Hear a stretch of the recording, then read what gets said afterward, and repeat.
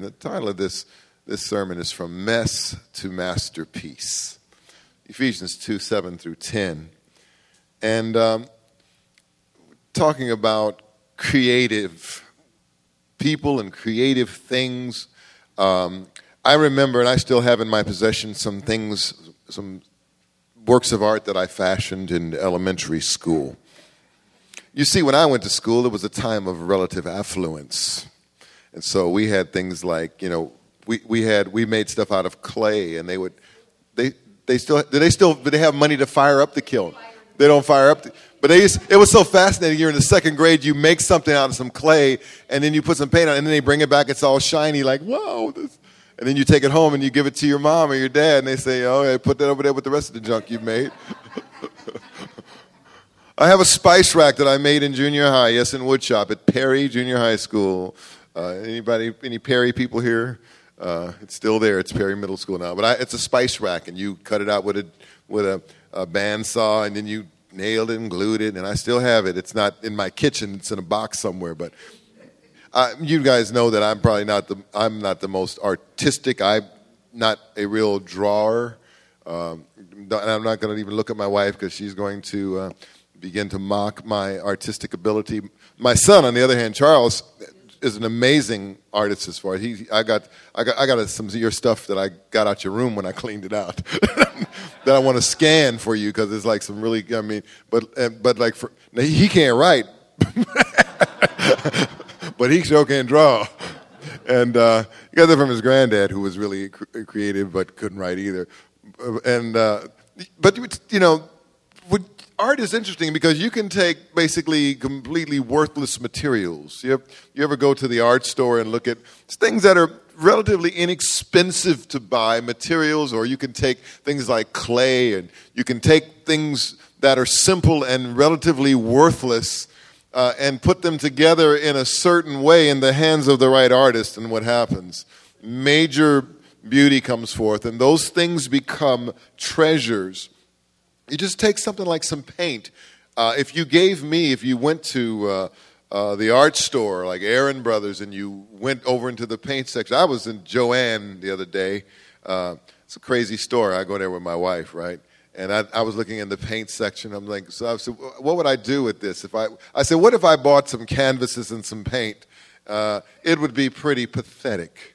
But you could take someone that has skills like many of you out here, and you take a canvas and some brushes and some paint and give you a little time, and over that period of time there would be a Van Gogh or something of that nature created, or at least a you, and something pretty fascinating and pretty beautiful.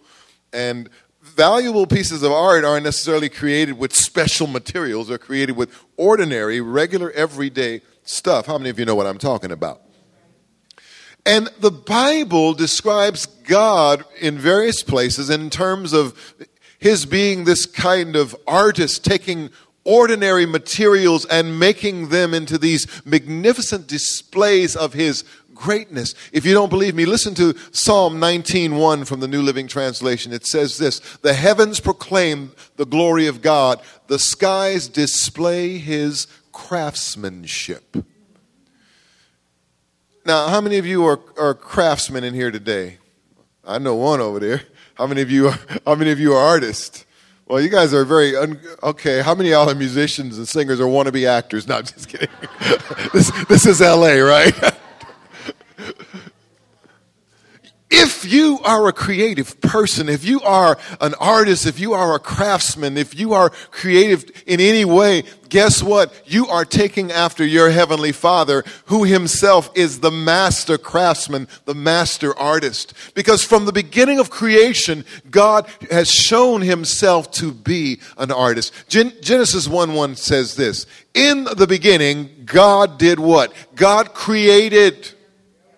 Just 5 words into the Bible, we see that God is artistic and he is creative. Out of nothing, he makes something wonderful and beautiful, and out of nothing, he created everything. And there's nothing in this world that exists that God did not create, because part of God's nature is to create and to make things beautiful. He's doing that in your life right now if you will allow him to.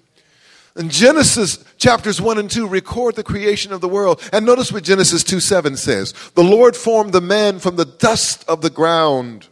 He didn't go find some special stuff somewhere. He formed him from let's get some man clay here. No, he formed him from the dust of the ground and breathed into his nostrils the breath of life. And the man became a living being. And God acts just like this artist or craftsman by taking worthless materials, the dust of the ground.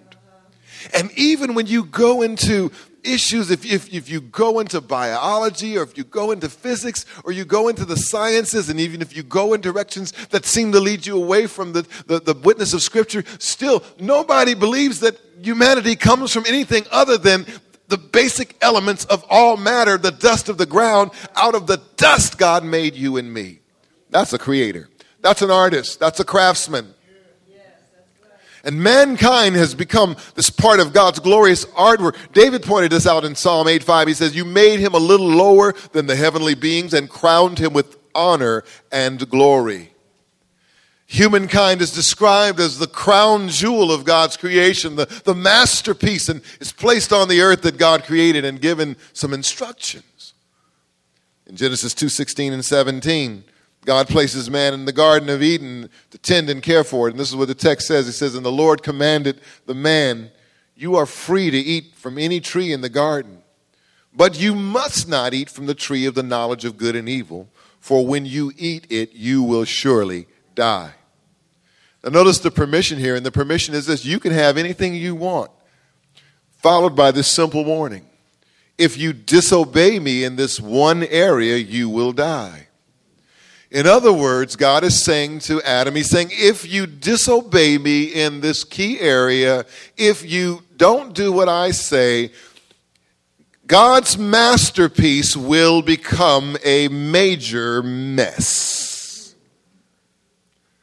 And so what happens is, from masterpiece, creation as originally formed and fashioned by God, to major mess, that which was created to be a thing of beauty, preserved over the... In one careless move, it goes from this timeless treasure into trash. If you look at Genesis 3, you see God's masterpiece, mankind, turned into a mess because of a moment of carelessness and disobedience. And so while Genesis 1 and 2 are filled with all these words of speaking and creating and creativity and artistic beauty, the words in chapter 3 and going forth after Adam and Eve's fall reflect this ruined masterpiece. Check this out. Listen to these from the New Living Translation version of Genesis 3. These are the kind of words you see in verse 7. They felt shame. Verse 8, they hid. Verse 10, they were afraid. Verse 14, you will be punished. Verse 15, you will be enemies. Verse 16, there will be intense pain and suffering. Verse 17, this will be cursed. Verse 18, you will struggle. Verse 19, you will sweat, like I'm doing right now. Verse 19 again, this will happen until your dying day. So the question becomes, what has ruined the masterpiece? Sin and disobedience have ruined God's masterpiece. So if you go over to the New Testament, to Ephesians, the 2nd chapter, you'll see both the long-lasting effects of Adam's sin, because at the beginning of Ephesians 2, he says, and you he has made alive who were dead in trespasses and sins. In time past, you walked according to the course of this world, according to the prince of the power of the air, the spirit that is currently at work in those who are disobedient. That's the outcome of sin. Paul reminds us in verses 1 through 3 of Ephesians 2 that we were hopeless and helpless, dead in our sins, and the masterpiece that we were created to be in Genesis 1 and 2 turned into a mess. And Paul declares that humanity has become a hopeless and helpless mess, and you and I have all been a part of that mess. We were caught up in it by birth. But then we go to the 4th chapter of Ephesians, the 4th verse rather, of Ephesians 2, and what are the first two words? But God. But because of his grace and mercy, God. But God. These two words represent God's grace and kindness, and they launch us today into our discussion as to how we can become masterpieces of grace instead of the messes of sin that we otherwise might be. Let's look at our text in Ephesians 2, 6 through 10. And this is what Paul writes. And God raised us up with Christ and seated us with him in the heavenly realms in Christ Jesus, in order that in the coming ages he might show the incomparable riches of his grace, expressed in his kindness to us in Christ Jesus. For it is by grace you have been saved through faith, and this not from yourselves, it is the gift of God, not by works, so that no one can boast. And look at these words in verse 10. For we are God's workmanship, created in Christ Jesus to do good works, which God prepared in advance for us to do. Well, those are some powerful words there. You see what he says? We were dead in trespasses and sins. The masterpiece had become a mess, but God has raised us up through Christ's death, burial, and resurrection, and seated us with him in the heavenly places, so that in the ages to come we might be this masterpiece, this masterful display of his grace and his mercy expressed through his kindness to us through Christ Jesus. He reminds us that it is by grace we're saved. It's not what we do, it how hard we work and how we earn it, but it's a free gift that we receive by faith. He says, because this is the bottom line, you are God's workmanship, you are God's masterpiece, you are God's work of art, and he created you to do the same kinds of things in the world around you, and those things have already been mapped out for you. And so there are three assertions that we want to look at with regard to this discussion. And there, number one is this: I am timeless. Because he says, he's raised us up in Christ Jesus, that in the ages to come, throughout all eternity future, he might demonstrate his kindness. In other words, through your life, through your salvation, through his grace in your world, he will demonstrate and glorify himself and demonstrate his grace and his mercy to the principalities and the powers and to everybody throughout all ages forever. You are a forever being. He has begun something in you that goes on and on and on and on and on and on. God created you to live forever. Now, God is the only being that has always existed and always will exist. You and I are created beings, meaning we had a beginning. But God created us so that we will never stop existing. And even after you and I die physically, our spirits will continue to live on for eternity. And Paul writes here in Ephesians 2:7 that God has extended this wonderful invitation to all of us to live in the coming ages, referring to eternity. That is, God wants for you and me to be forever examples of what he did for us and of his grace. You might ask the question, what is grace? Grace is undeserved favor, undeserved kindness extended to us, and it's God's response to our guilt. God didn't have to extend his grace to us. But you know what? I'm sure glad that he did. And it will be because we embrace his kindness and grace that we will continue to live forever even when we physically die, because God made you and me to be timeless. That should be some encouragement to some of us today, because as we move through life, you know, I myself, a man of a certain age, not going to tell you what that certain age is. You know, we struggle with issues of our mortality. We struggle with issues of our of aging. We struggle with issues of the fact that how much time do I have left here? I still have things left to do. I'm getting older, and you guys start struggling with that when you're like 15. I mean, young kids now, it's like, I'm trying to find the meaning to my life.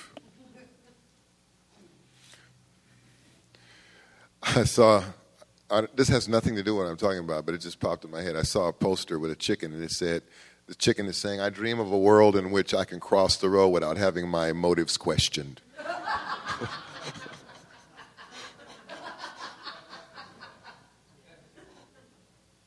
Can you all bump the temperature down 1 degree? If you do things by 1 degree at a time, because it gets hot and cold. Okay, one more.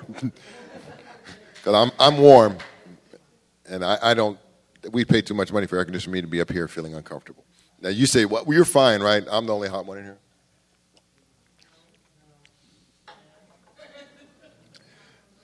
Boy, I tell you, you can split a church over the color of carpet. You can split a church over the color of the chairs. You can split it over. We're going to have to get a dual temp zone church. Like, the new cars. I got to get one of those, too. Because, because the cars now, you have like on one side, driver's side, you set one temperature. And on the passenger side, you set another temperature. That's like, did a woman think of that or a man? No, a man thought of it because could you turn the air? It's too cold.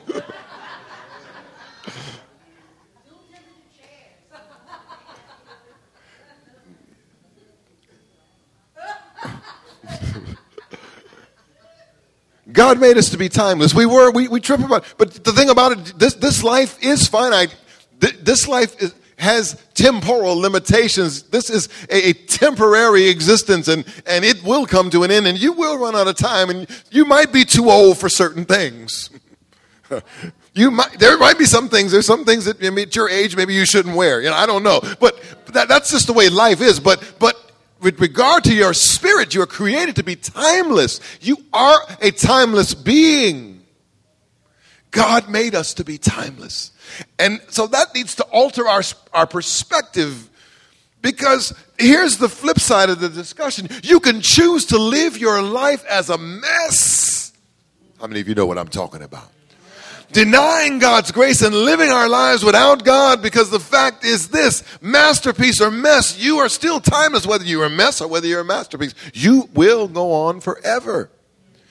And if you're living as a mess, denying God's grace, whether you're a Christian or a non-Christian, you need to know that God has created you for a different purpose, and you're living beneath your privileges.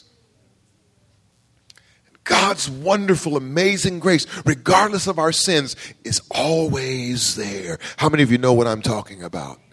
And I believe that even right now, if your life is a mess and if you've been running from God, because you are a timeless being and He has a timeless purpose for you, that He is pursuing you, that He is begging you to turn your life over to Him right now while there is still time in this life, because He created you to be a timeless example of His grace, not a timeless example of His judgment. I'm timeless.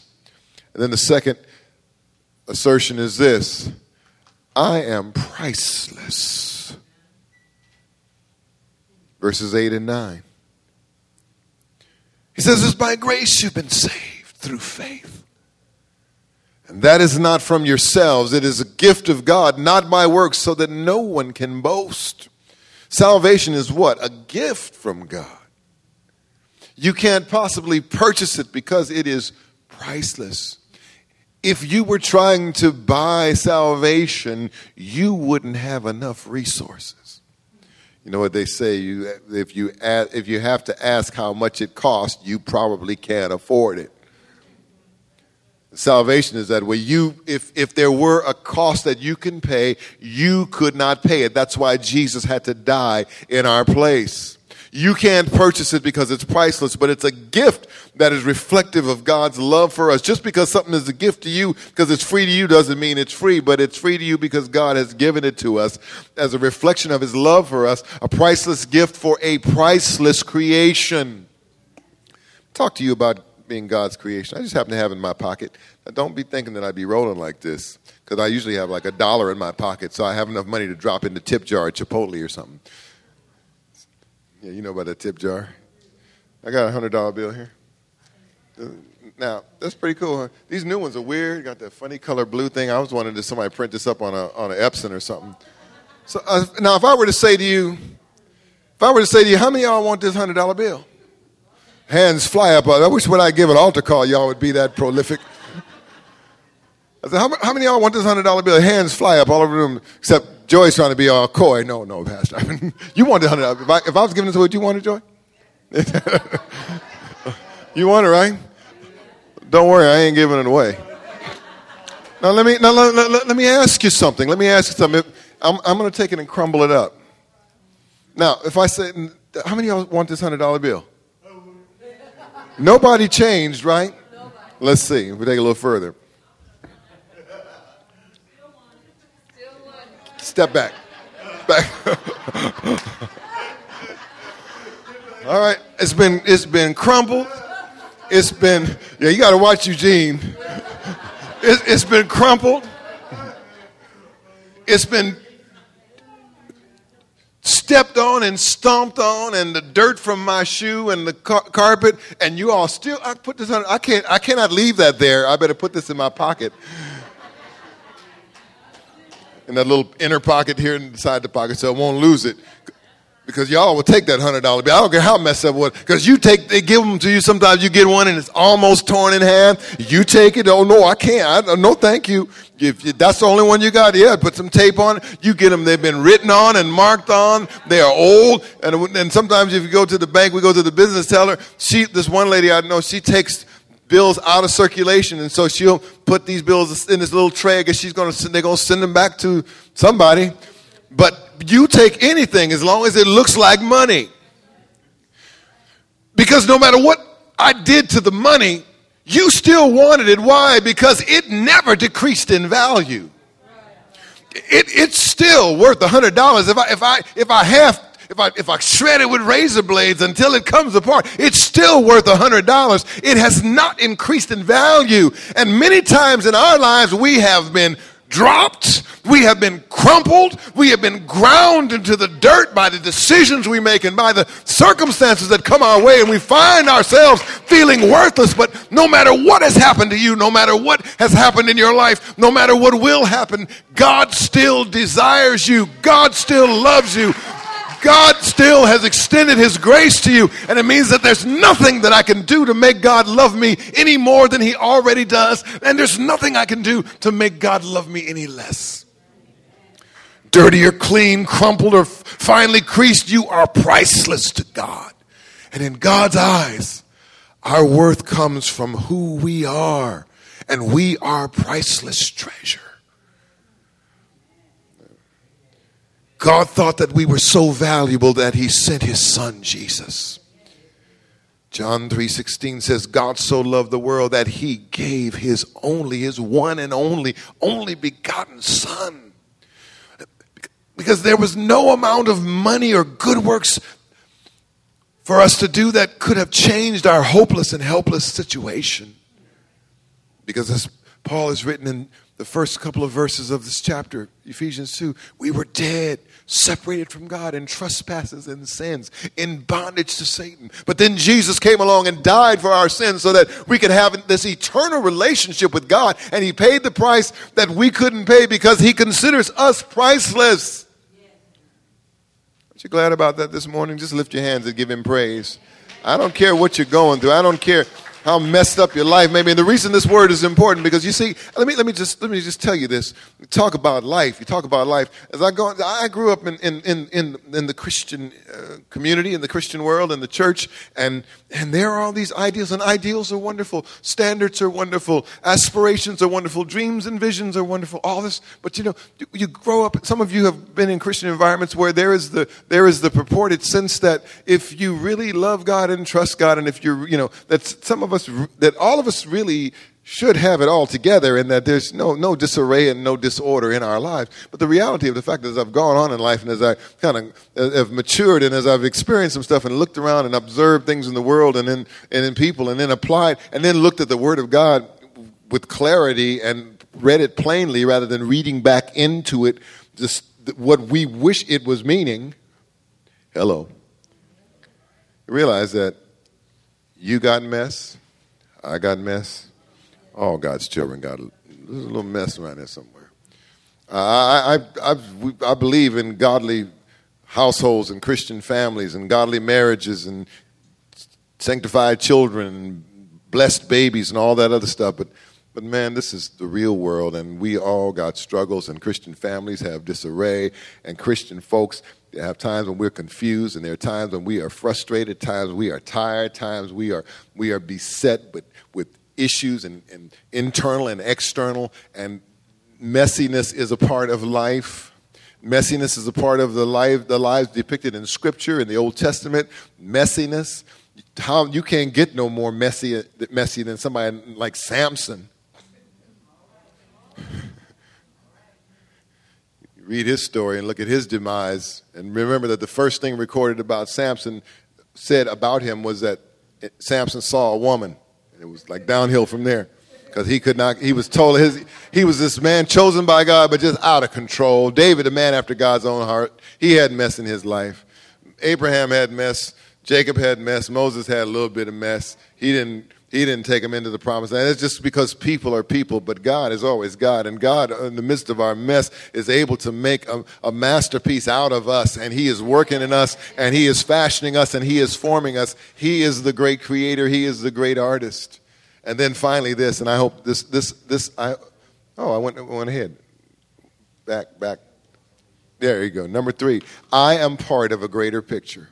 Now, this is really important. Stay with me for a few more minutes, because I want you to get this. Because over and above so much of Christianity that is so individually focused, and there's nothing wrong, because we've already affirmed today that God loves the individual, right? We have affirmed the reality that Scripture makes it plain that God cares about you and me in that one-on-one relationship in a very unique and special way, and he loves us as individuals. Yet we live in a culture that is characterized by rugged individualism. That is a feature of American culture from the beginning that is quite different than Eastern culture.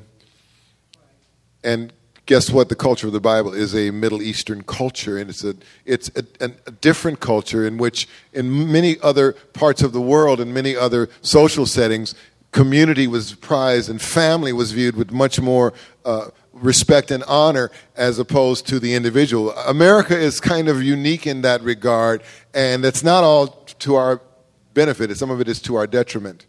It is part and parcel of who we are. So we want to be free to blow each other's brains out and do whatever else we want to do, because this is all about me. Because God has given me the inalienable right of life, liberty, and the pursuit of happiness, whatever.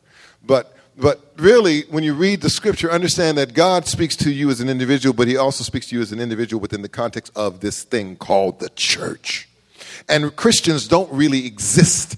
You might try and want to, but we don't exist. You are a part of the church, whether you're a part of a visible church or not. And so there are aspects of your life that have to do with your association with the broader and the bigger picture. And aren't you glad that you, no matter whether you realize it or not, or whether you're living it or not, you are a part of something greater than yourself?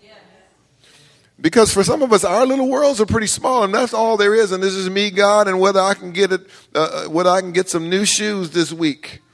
It's like, that's not a very compelling story, but when you think about the fact that I am the part of this bigger story, this bigger picture of God's redeeming the world through his son Jesus, of the expansion and the establishment of the kingdom of God in the earth, of God's ultimately reconciling and subduing all things to himself, I'm a part of this cosmic picture, this big picture of what God is doing in the earth and in the universe. And so I'm a part of something bigger than myself. So there is more to me than just what I wear and where I live and where I work. And there are these superficial things that sometimes become all that we're about. But we are part of something greater.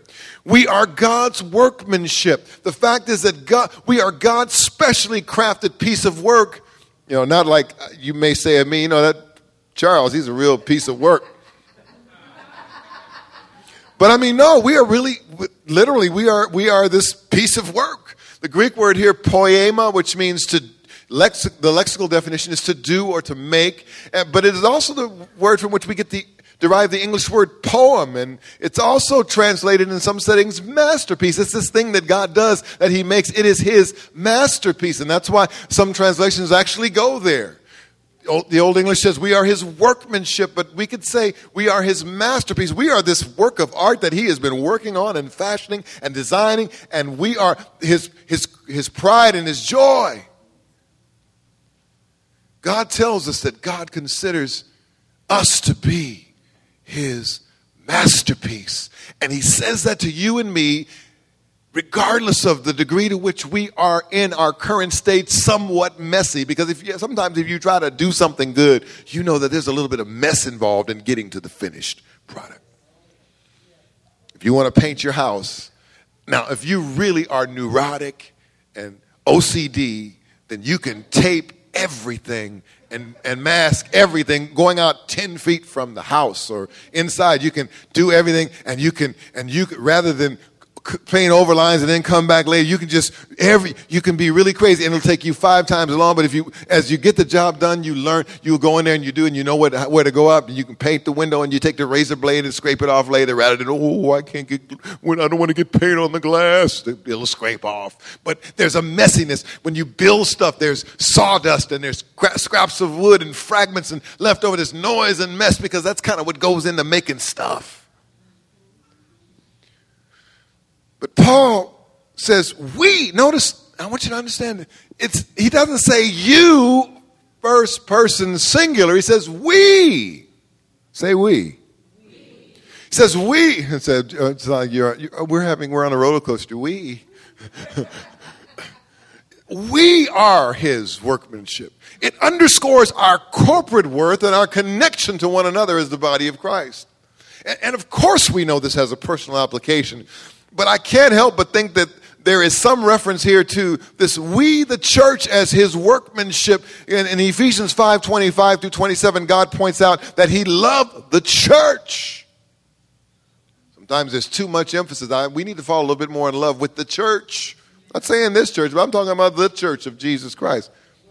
We need to fall a little bit more in love with the concept of the church. Paul says, listen, he says, he desires to present the church. He gave himself for the church. And in America, it's like, he gave himself for me. He gave himself for the church. And guess what? If you are in the church, or if you enter into the church, then you're a part of that. It's kind of like this, okay? It's kind of like, this is the deal on predestination. It's kind of like there's a train going from here to San Diego. And the train is predestined. So if I want to go to San Diego, I'll be predestined if I get on the train. But I got to get on the train and be part of the movement. But it ain't just me. If that makes sense. He desires to present the church as a spotless, unblemished. You think that you're going to be the only one in the ends of, I'm the bride of Christ. No, you are part of the bride of Christ.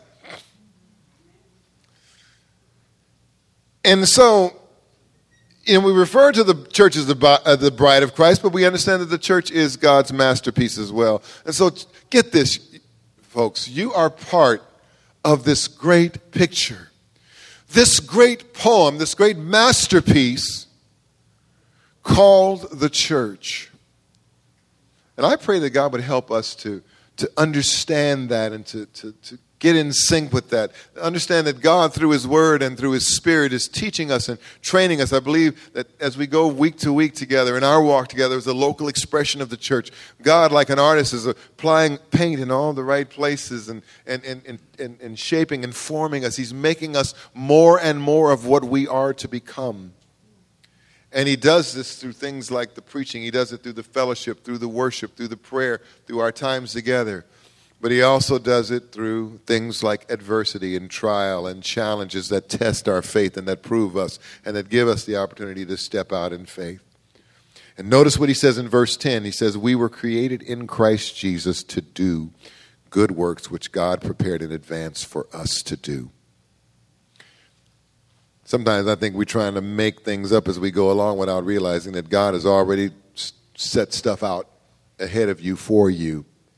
And as you live and walk in faith, and as you just step out in faith, and as you begin to trust God and surrender your life to him, those things become apparent and obvious as you go. Isn't it something how the thing of synchronicity and serendipity and the way that God just connects people. I think about this congregation. I think of all of you and a lot of the relationships and how I met some of you and how some of you got here through somebody else who got here through somebody else, and how God works in the lives of people. And it is absolutely fascinating. And we understood this a number of years ago. There was Henry Blackaby had written a book called Experiencing God, and there was this premise. It was real popular in the 90s. The premise was that God is already at work in the world, and so it's not your job to go out and work for God. I'm going to go make some stuff up and make it happen. Your job is to pray and ask God to show you where he's at work, and then to to allow you to join him in his work. Because if you pray and ask God, God's working and he's talking to people and working in somebody's life. You can go out with a sandwich sign on your back on the street corner, turn or burn or repent or whatever, and people will throw hot dogs at you and grimace at you because that kind of doesn't work anymore. Or you can pray and ask God, in the course of my going and coming, would you put me in contact with people that need the light that you've placed in me? Would you help me to connect with people today? Would you help me to be sensitive and maybe show me where I could just simply pray for somebody in need? Place me in the path, in my going and coming, and all of the things. Would you lead me to where you need me so that I can be a blessing to other people? And so, amen. So I would challenge us to think about this. I want to try to wrap this up, that we might need to recommit ourselves to Jesus Church. If you're a member of this church, to our local congregation, recommit as understanding that we together are this wonderful work of art that God is forming. We would not be the same, and we will not be as beautiful as we will be without you, each one of you. Conversely, you will not be as beautiful as you will be or might be without us. You understand what I'm saying? There is an interactive component to our walk together, and God works in you as an individual, but he works in us as the church. We are God's masterpiece. So as we seek to wrap this up this morning, here's the issue. Where is your place in this masterpiece called Grace Chapel?